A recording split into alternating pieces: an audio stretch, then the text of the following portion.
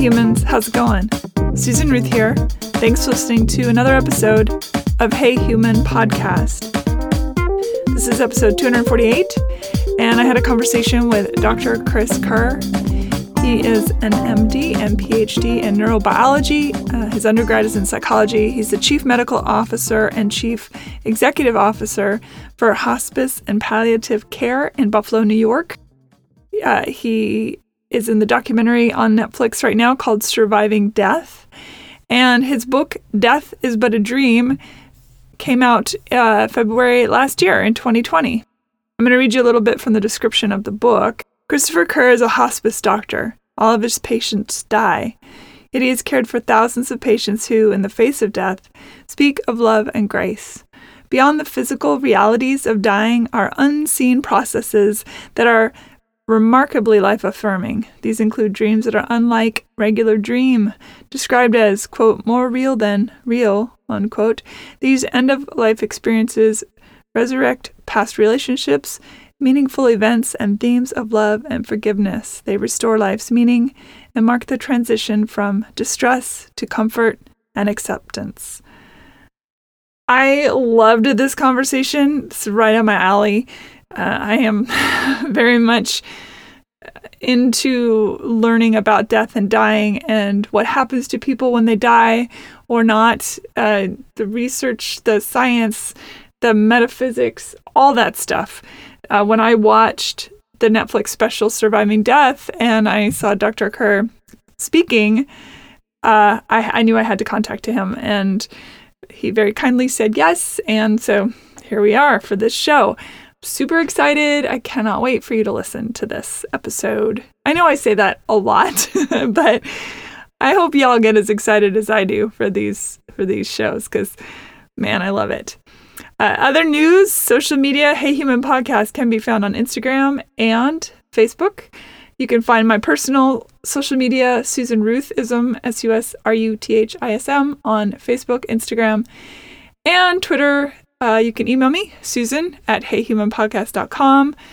Go to heyhumanpodcast.com. You'll find a links page with information about every episode, my guests, what we've talked about, articles, books, that kind of thing. Definitely check that out. You'll also find the storefront where you can get Hey Human Podcast merch, like cool t-shirts or hats or masks or, just stuff. Help support Hey Human, which is an ad-free podcast, and help keep it going. That would be awesome.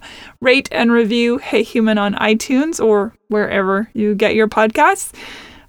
If you want to learn more about me, go to susanruth.com. There's a lot of information there about other things that I do. You can also sign up on the mailing list there, and I send out the mailer about every quarter. So definitely check that out. If you like music, go to iTunes and find my albums. I'm under Susan Ruth out there in the iTunes universe, and you can find a bunch of music there. That's about it. Thank you for listening. And again, very excited about this episode. And here we go. Dr. Chris Kerr, welcome to Hey Human. Thank you for having me. It's always funny whenever I meet somebody that is has the credential of doctor. I always feel awkward calling them anything other than doctor. So I know that you said to call you Chris, but yeah, I prefer it. Yeah, I get that. Well, thank you for joining me. I appreciate it. No, pleasure. I learned about you from watching the Netflix series Surviving Death. Right. And you struck me as a fascinating human. And I thought, well, that's somebody I want on the show. That's an interesting way to land here. Yeah. Yeah, I suppose. But honestly, to me, death has always been a fascination. And whenever I run across somebody like yourself who is willing to say, look, I know this much, but there's all this other stuff I don't know, and I'm willing to ask the questions and do the research, my bell gets rung. So here we are. Good. Well, thank you. Let's start with you just in general. Did you grow up in Buffalo? I know that's where your offices are. Yeah, no, I'm Canadian. I'm from Toronto. That explains everything. I'm still Canadian. Oh, and actually, I'm spending half my time up there in Northern Ontario now looking after my mom. Yeah, that's where I'm from. Oh, what about you? I am from originally Seattle.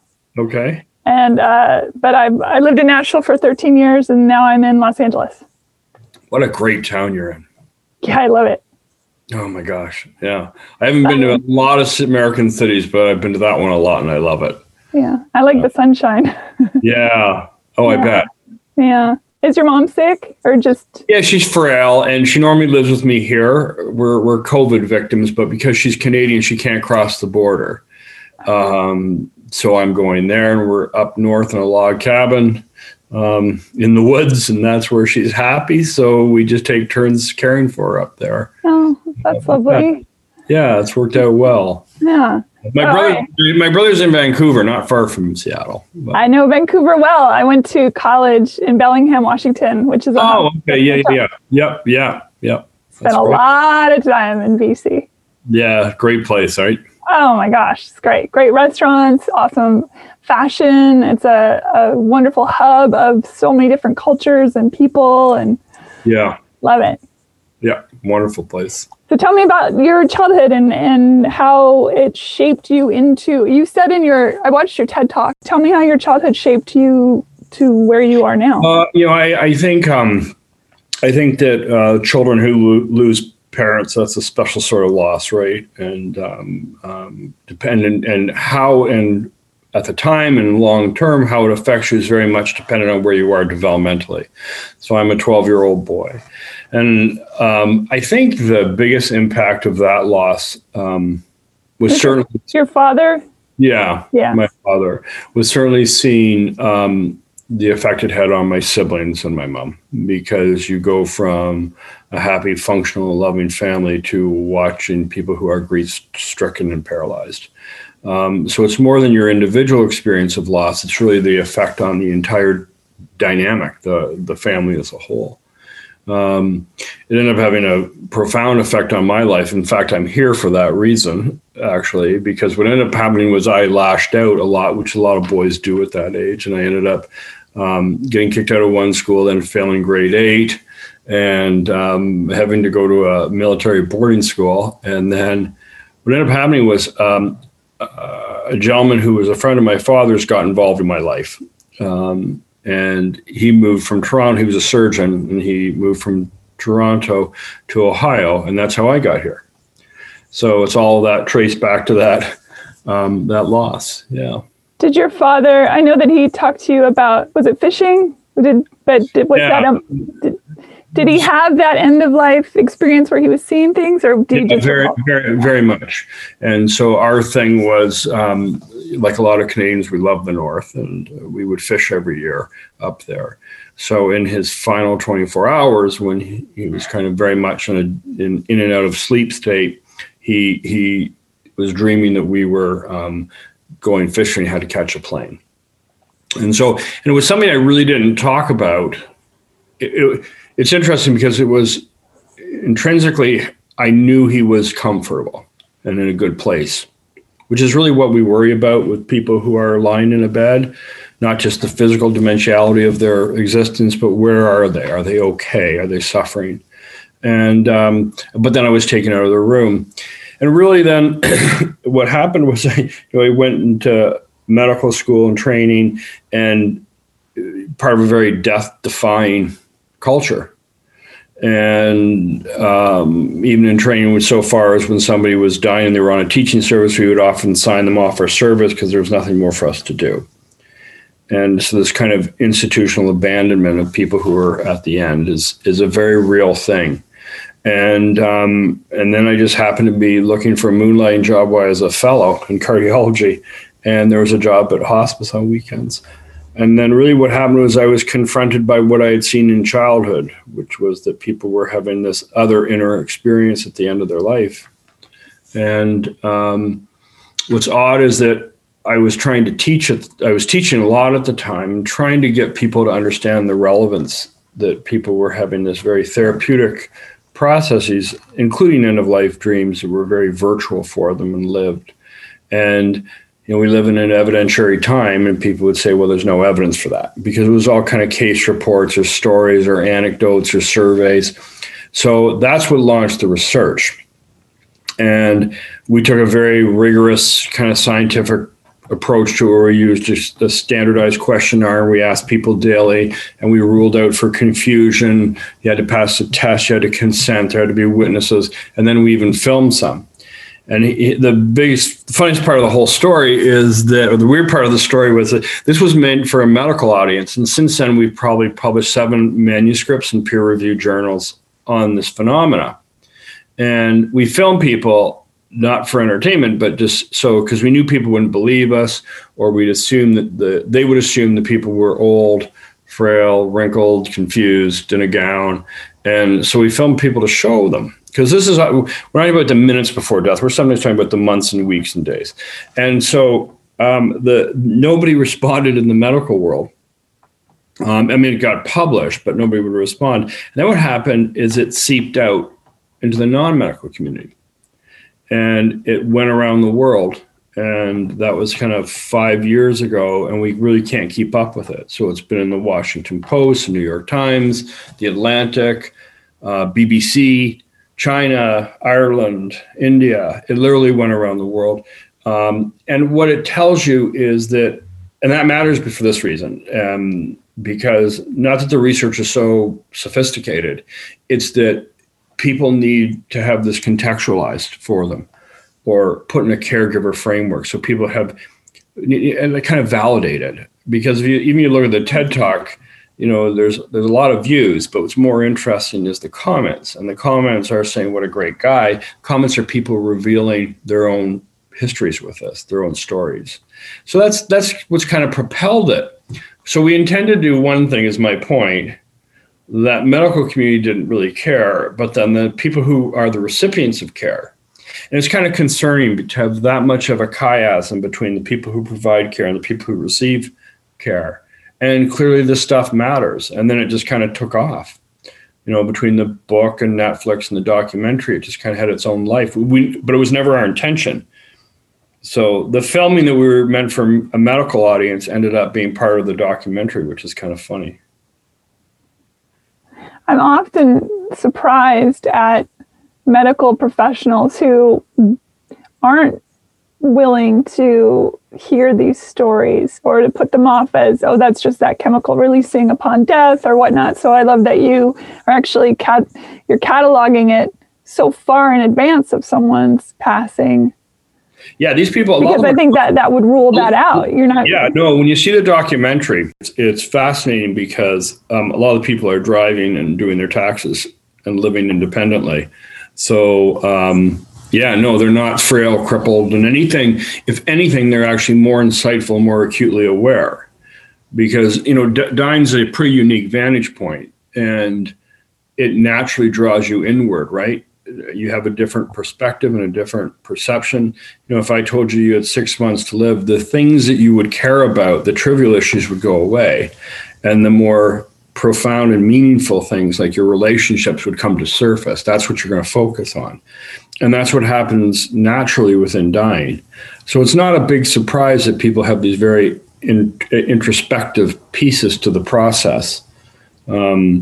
But it's not the brain, right? It's the mind. It's like, and some of these things aren't measurable, like love. So they just are. And what's ironic is they're probably the most significant pieces of existence, but because you can't biopsy them or image them or do a lab, it's discounted.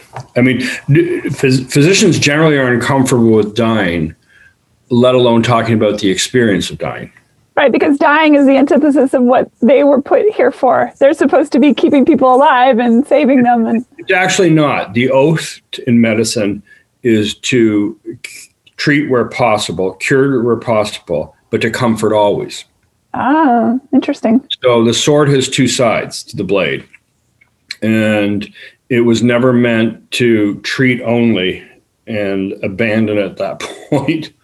And unfortunately, healthcare is a complex industry, and the economics of healthcare are entirely built on doing things. So you get world-class medical care, $1 million care, as long as you're in a treatable bucket, right? You get imaged, you get surgery, you get chemo, you get radiation, appointments after appointments, because that follows a code of billable intervention.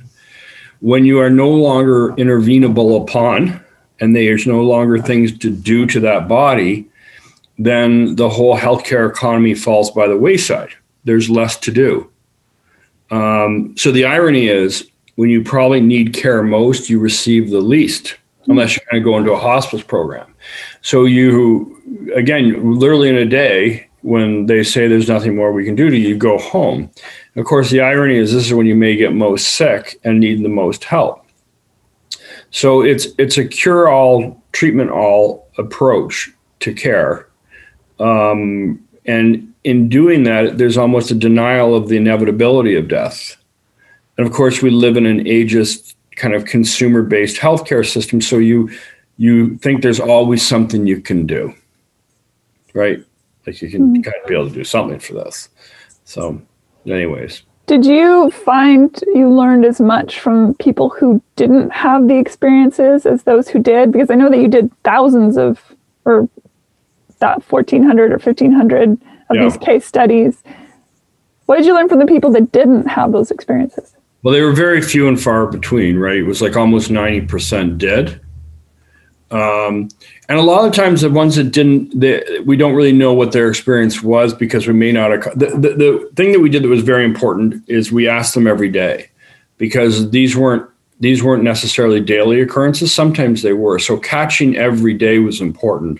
So really, I don't know what the significance is, because we may have missed them, or they couldn't qualify. They had to follow the study because they became confused or things like that. I'm not sure. I certainly saw people who, there weren't many, but a few people who had witnessed this kind of phenomenon at the end of their life, at the end of their loved ones' lives, and were waiting for it. And some who were certainly disappointed they weren't experiencing it. I would imagine. I recall a friend of mine passed away a few years ago, and he, at the time, he and his wife had decided that he wanted to do hospice at home. So they set up a hospital bed in the living room, and the kids' rooms were upstairs. And the night that he passed away, Meg, my friend, went up to go tell her kids, and she met her son in the hallway. And she said, "What are you doing awake?" And he said, "Dad just came up through the floor to say goodbye, and then he passed, right?" And she said, "Yeah, he's gone." And I think about that story all the time. It's funny. So we deliberately shied away from the more phenomenologic thing, but that's a very, very widely reported event where the sudden awakening, and that person you're connected to is no longer there. Yeah. What do you think is one of the more reoccurring experiences that people had? Was it generally a parent or a sibling? Because I remember watching in the Netflix special, you talk about children who tend to not have people in their lives that have died. And I loved this so much that animals came to them. Yeah. So the far and away the most common thing is this kind of reunion. So we measured realism on a scale of 1 to 10, and it was 10 out of 10. And we measured the frequency, and the frequency goes up dramatically as people get closer to death. And thematically, what happens is, as you get closer to death, the increased frequency of seeing people return to you who you've loved and lost. And the whole idea of time in life kind of seems to go by the wayside. So you can be 95 years old, but you lost your mom when you were 5, and it's her voice you hear. Actually, very little is said between the dreamer and the person in the dream, but it seems to be understood. Inherently, they come out comforted or understanding or reassured. So that by far and away is it. And with children, they may not have known somebody who have died. So we've got several cases which we actually published where they know pets or neighbors' pets or grandparents' pets who had died, and they returned them. And in the documentary, not the Netflix one, but there's a full-length documentary coming, both kids say the same thing. When asked about the significance, they basically said, it means I'm not alone and I'm loved. And of course, you see the animals in health. So, Yeah.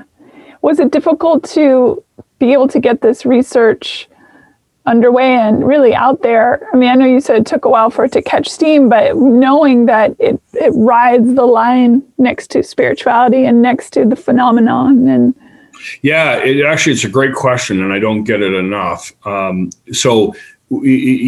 issue is getting it by a university that has to approve ethically, working with people who are either ill or vulnerable, etc.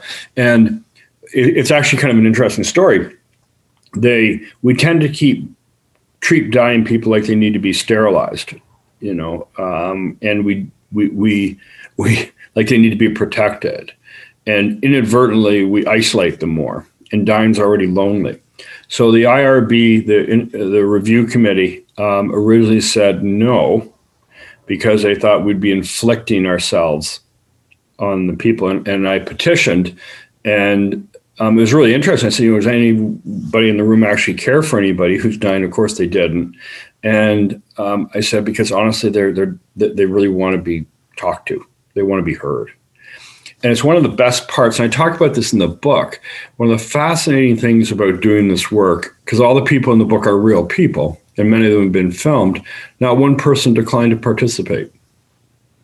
And there's a couple of points there. I think, even though there's no secondary gain, they're dying, right? It still matters they be heard. They want to be relevant. They want to be connect. Most dying people aren't able to get out of a bed. They're lying there and they're looking up at a white ceiling. And the best thing for them is to be made to feel human. And the best way to do that is to connect people. And so, everybody participated. We're going out on Saturday to fill another family who's caring for a dying child, and there are 4 of them. And of course, they said, yeah. It often the family matters a great deal too, because they feel they're giving that person's life meaning, and they have a story to share, and they live on. So the university wanted to shut it down, but then after I challenged it, they agreed to it. But yeah, you're right. The first time we looked at it, I said, oh gosh, no, Did you get a lot of pushback from doctors as well? I imagine nurses see so much because they're more present, right? The doctors come in, they do their thing, they leave, and the nurses have such a relationship in a lot of ways with the patient. It seems like to me, in my past being in hospital, that was the case.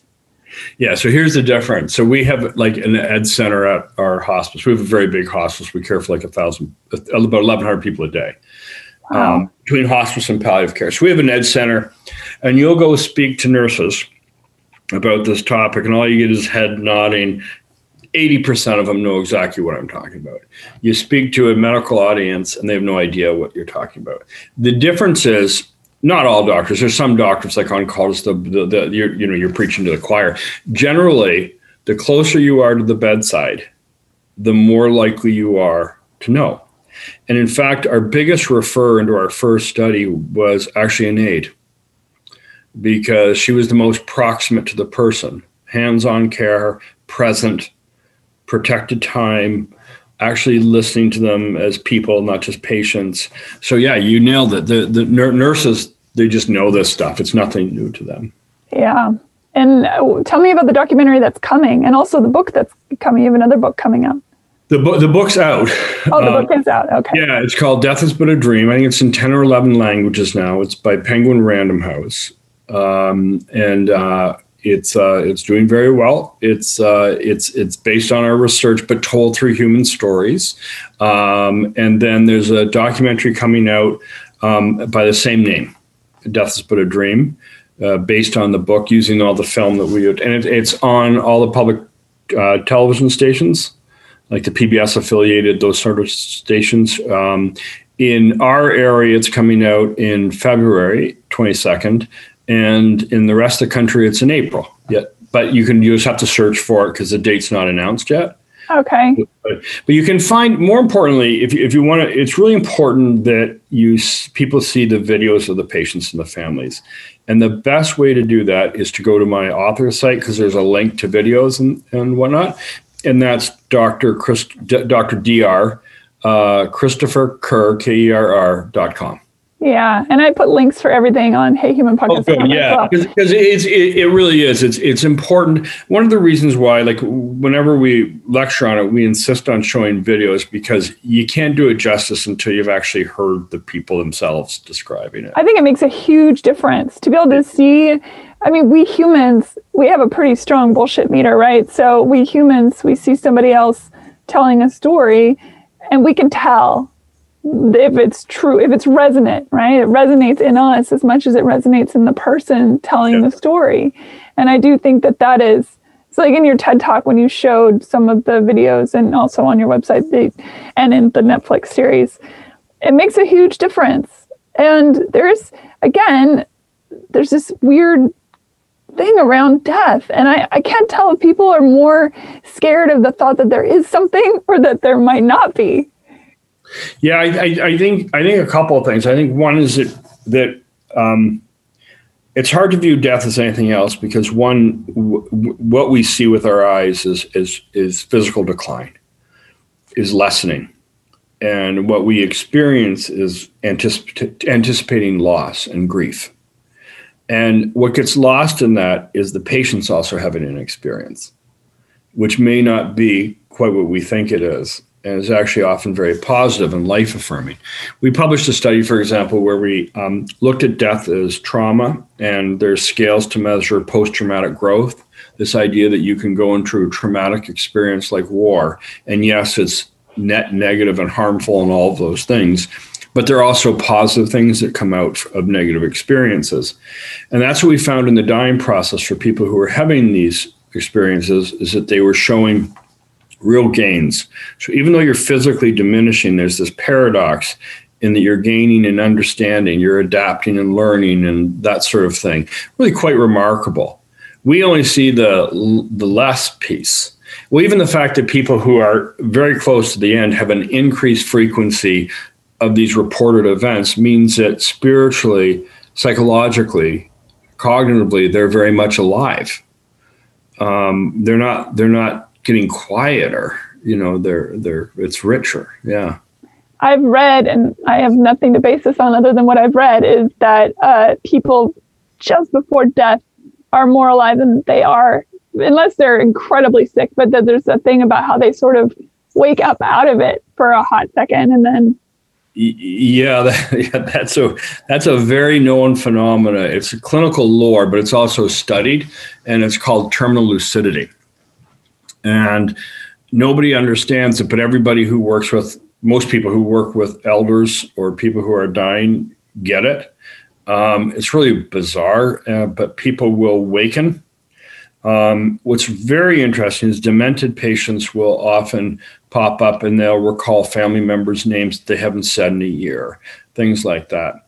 I think one of the ideas, at least my version of this, is that you can rekindle memory. Right. So particularly people who are demented with old photographs or old music they listen to, because their memory's more definable and more accurate, distant. So they may not remember what they had for breakfast, but they will remember what dress they wore to the prom. And so I wouldn't be surprised if these inner experiences are so rich, active, and ongoing that they're kindling memory. And so they're waking up and their recall is better. And some of them are just remarkable. We have a lady on film who's in the documentary who's very, very demented. And she's very close to death and she keeps trying to escape the nursing home. And what she was trying to do was every night before bed, she was having very intense, almost lived experiences and memories of her husband who had passed away. And so she's trying to leave the building because she's going to her own wedding. So she's facing the end of her life, but she's actually reliving the best day of her life, which is her wedding.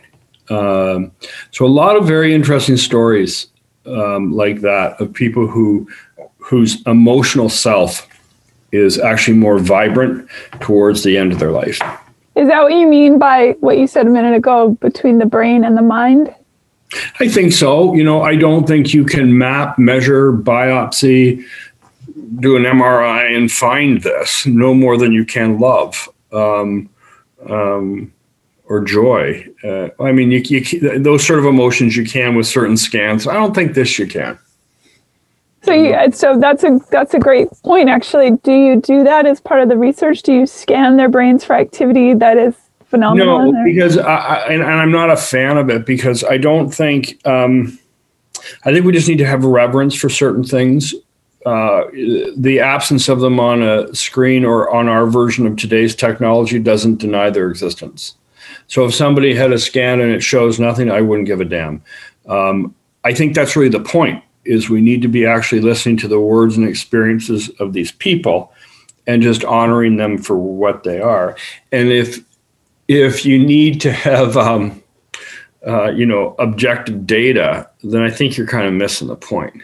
Sure. But does the information that you get in all this research, I think about other cultures where death is such a vibrant part of life. I mean, there are some cultures where every year they get the bones of their ancestors and dress them up and, have dinners with them and things like that. Those cultures exist, and they have for thousands of years. Certainly that would be abhorred in American culture, if not, I think, punishable by prison. So did you find that across the board, that it didn't matter? I'm sorry, that it didn't matter where they were from, but maybe find that it was even more exciting and vibrant in cultures that were more accepting? Yeah, there's huge differences in people's age. So if you've lived long enough, you've seen this. You've known a family, like you've already had one experience with a friend whose child had kind of that, it's not the same thing, but the more people you learn to see die, the more common it is. It is interesting. You bring up a really good point that this is actually central to a lot of cultures and always has been, and still there in Indigenous people. I actually had a really funky experience about 2 months ago. A 3-time Emmy Award winning film producer who's in Australia named Lynette Walworth actually contacted me.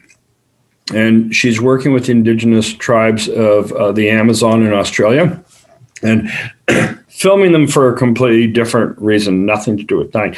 But these experiences came up. And I forget how the quote was from one of the elders, but basically we're sad. We're sad for loss, but we don't lose hope for these people, because it's a very important part of their lineage that they reconnect with those they've lost and who have died. And so what happened was, she just kind of accidentally, this came out with working with these folks, and then someone pointed her to the book, and she gets on the phone, she goes, the stuff you're describing, she goes, they actually have language for it. That this is, it's integral to their culture and their belief systems, which we always knew. I mean, it really has been discussed. It's in the Bible. It's in Orson Welles' movie, whatever that was, Rosebud at the end. I mean, it's always been there. We've kind of lost our way with dying. I think we're starting to see people regather. This generation wants more control and say. So you're seeing this reemergence of interest in it. But yeah, it's always been in other cultures.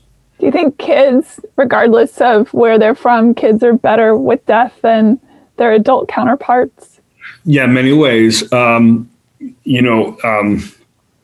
Children do life and death differently in that there aren't reference points. So they don't have regrets. Okay, you never hear a 10-year-old, geez, wish I'd played soccer when I was 3 or in grade 3. I mean, they don't live that way. They very much live in what's present. And I take care of children in our hospice. And one of the things that I've always been baffled by is children who are very close to death, how incredibly important it is they do the thing that's in front of them, like go to school, which if most people who knew they had a limited life would not want to keep working, right? Like beyond financial reasons, they wouldn't want to dredge through another day of work. They'd want to do other things. Children really are just focused on now. They don't live in the regret. With the regret, they don't have reference points for mortality. They're not confounded by these other questions. I think, they do it very differently. They do it more gracefully.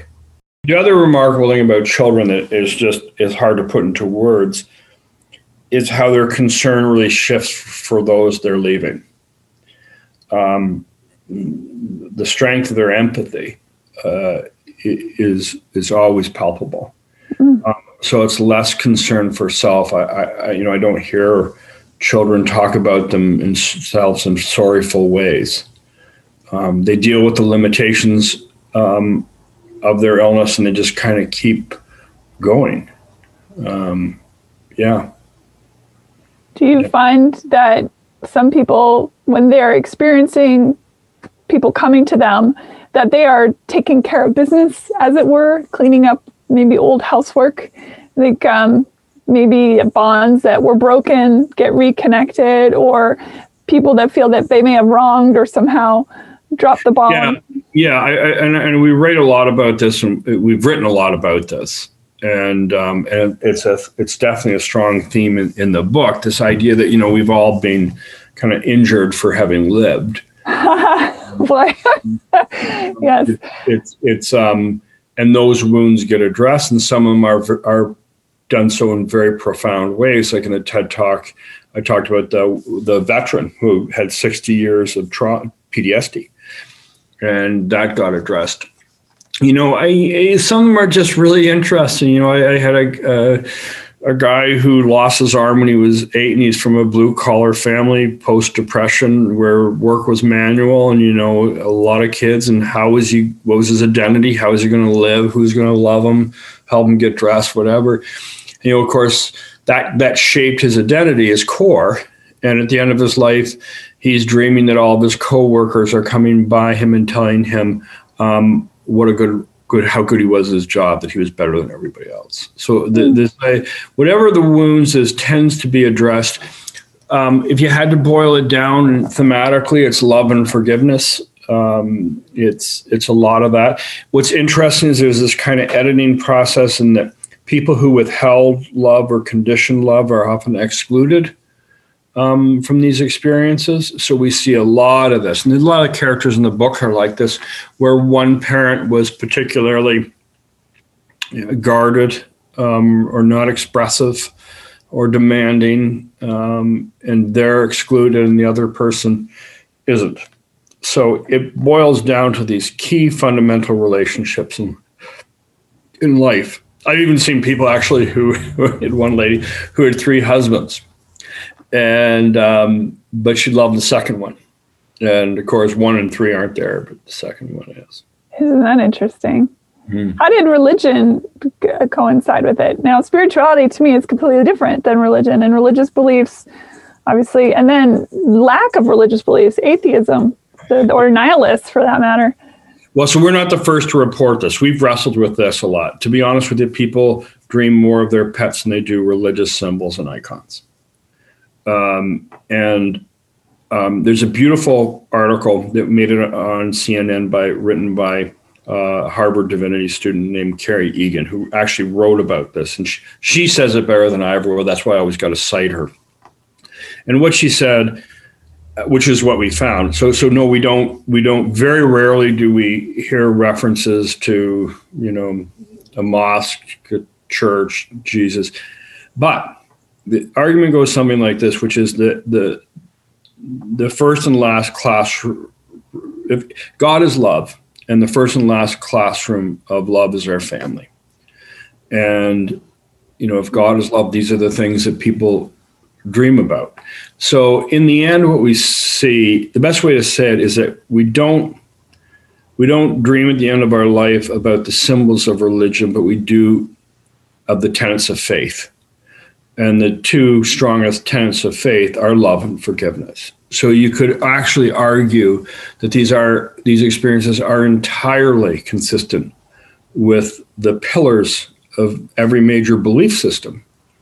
So they're not loaded with envy, jealousy, hate, regret, all of those things. They're really laden with the best of having lived, the best pieces of having lived, and they validate life. So it's a really interesting perspective, and we address it in the book, and we have a chapter on it because we looked at that too, and there was no difference what belief system they had. Of course, it's really hard to tell because when you ask people about a lot of people will say, for example, yes, I'm Catholic, but I don't practice. So you never really know. And to your point, they could be deeply spiritual without formally aligning with the religious belief system. So, but yeah, I don't think they're incongruent. That's where I kind of come out. How has this shaped you? How has all this work changed you, or have you stayed in the same mindset, or where do you stand now for yourself and your time on this planet? Well, I think it's made me a better doctor because it's a wonderful way it's a privilege to hear people kind of in their truest self talking about the things that matter, and just being witness to that. I'm not by nature this way inclined at all. To be honest, I find it all discomforting. So I'm like the last person who would go this direction. So I'm kind of a good guy to be talking about it because I'm sort of the last person in the church. I don't have I'm more discomforted by things that are paranormal. I don't, go there. You can't do this for this long and not to think that there's not a better story.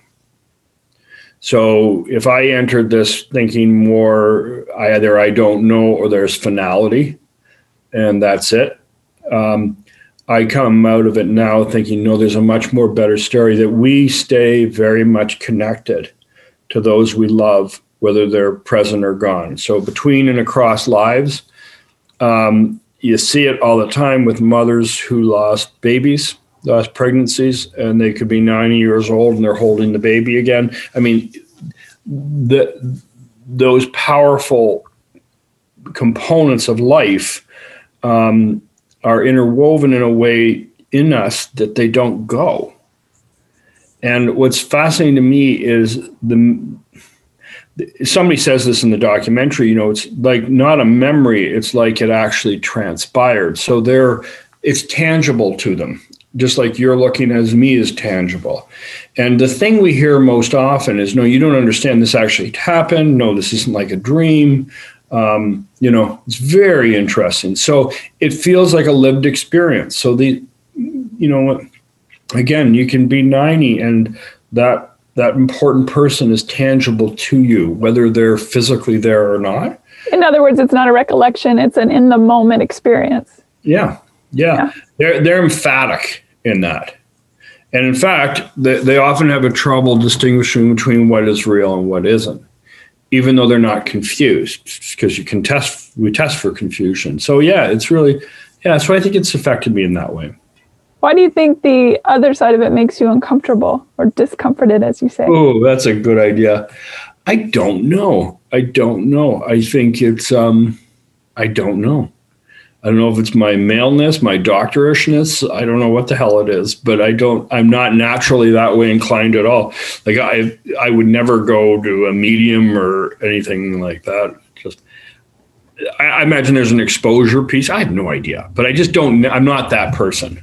Yeah. Also, I suppose dipping your toe into that pond would then allow for people to sort of try and discredit all of your work. And well, what we've done, it's a great point. One of the things that we've really done, and it was unfortunate because we didn't know on that Netflix that it was going to be paired with all the other stuff, actually. And I haven't seen the other episodes because it's so disturbing. Our position is this, and it's really important. If you study dying, that's not to be interpreted that you're studying the afterlife. So people take dying and they view it as a keyhole, right?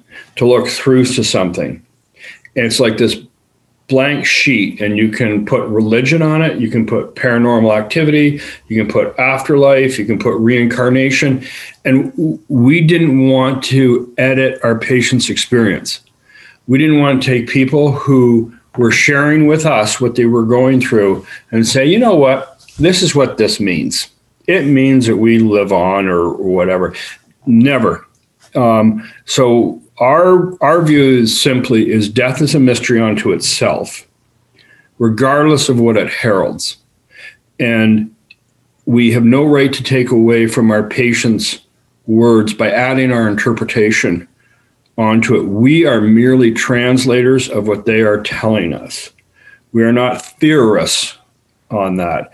And I think for me as a doctor, it was really, really important, because as soon as you start to go there, you're going to be preaching to a choir.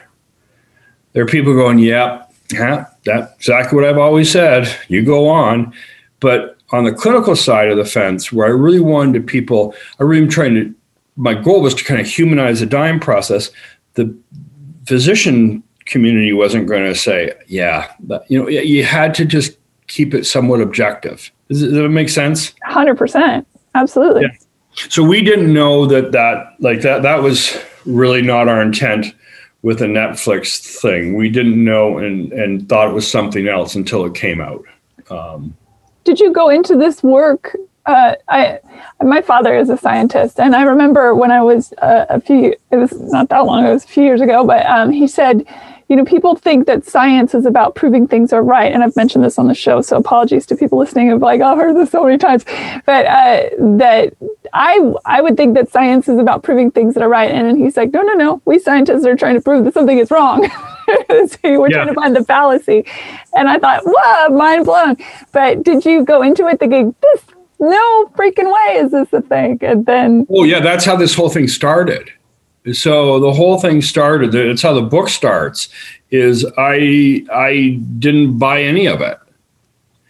And I'm coming from a high-tech interventional side of medicine in an acute environment where you're taking care of people with heart attacks and ERs and things like that. And all of a sudden I have no technology, and all I have to do is be present at the bedside, but I've got no tricks except to listen and be there, and non-abandonment. And then I was confronted by it, and it was really off-putting, actually, and I didn't know what to make of it. And where I ended up was, again, it was so obviously soothing. You couldn't cure the wounds, but the deeper wounds were being addressed for these people. So it got hard to ignore. And then again, it was trying to teach people that these things matter. That led to the research. But yeah, no, I was dragged there. I just was confronted with it. And it was really nurses, actually, who, said I didn't know what I was doing. That's funny. They actually tracked down, for the documentary, they tracked down the nurse who first told me basically to wake up. And she tells the story well. But yeah. That's so fascinating. Did all of this then rewrite the 12-year-old you who experienced that last conversation with his father? Did that story get rewritten in your brain so that it became more of a gentle place? Yeah, I think so. Yeah, it's a great question. I always knew what actually happened. It's just kind of a funny story. Is I didn't talk about it much, and I was preparing to give the TED Talk, which I really was trying to get out of doing. I didn't know what TED Talks were, and I took a friend of mine out to lunch. I said, you know what? I'm giving this talk on our research, and I got to tell you, I just feel really dishonest, because I said there's another side of it that's more personal. And but I said I've never really shared it, and that's how it came about. In trying to tell the story, I just felt it was part of the story, kind of. The whole thing, the arc of you, I think, is a fascinating story and an important one. And it's funny. I am more, whatever you want to call it, woo-woo inclined, and my experience of dying. Which I remember as if it were yesterday. I mean, I could close my eyes and remember it like a real memory, because to me it is a real memory. I don't remember the one when I was 3, but but I remember the one from the operating room. And although I was woo-woo long before that, I suppose. But I think about those moments in your life and think all this work you've done and all these people you've touched and been present for, because I do think that that's so important, to be present to the dying. Many people are so terrified of it because they're scared of their own mortality, right? They don't know how to lean into death. And there's so much, and there's so much in those moments. I mean, between for you personally and the person who is moving on to wherever, whether it's the dirt or the heavens or whatnot.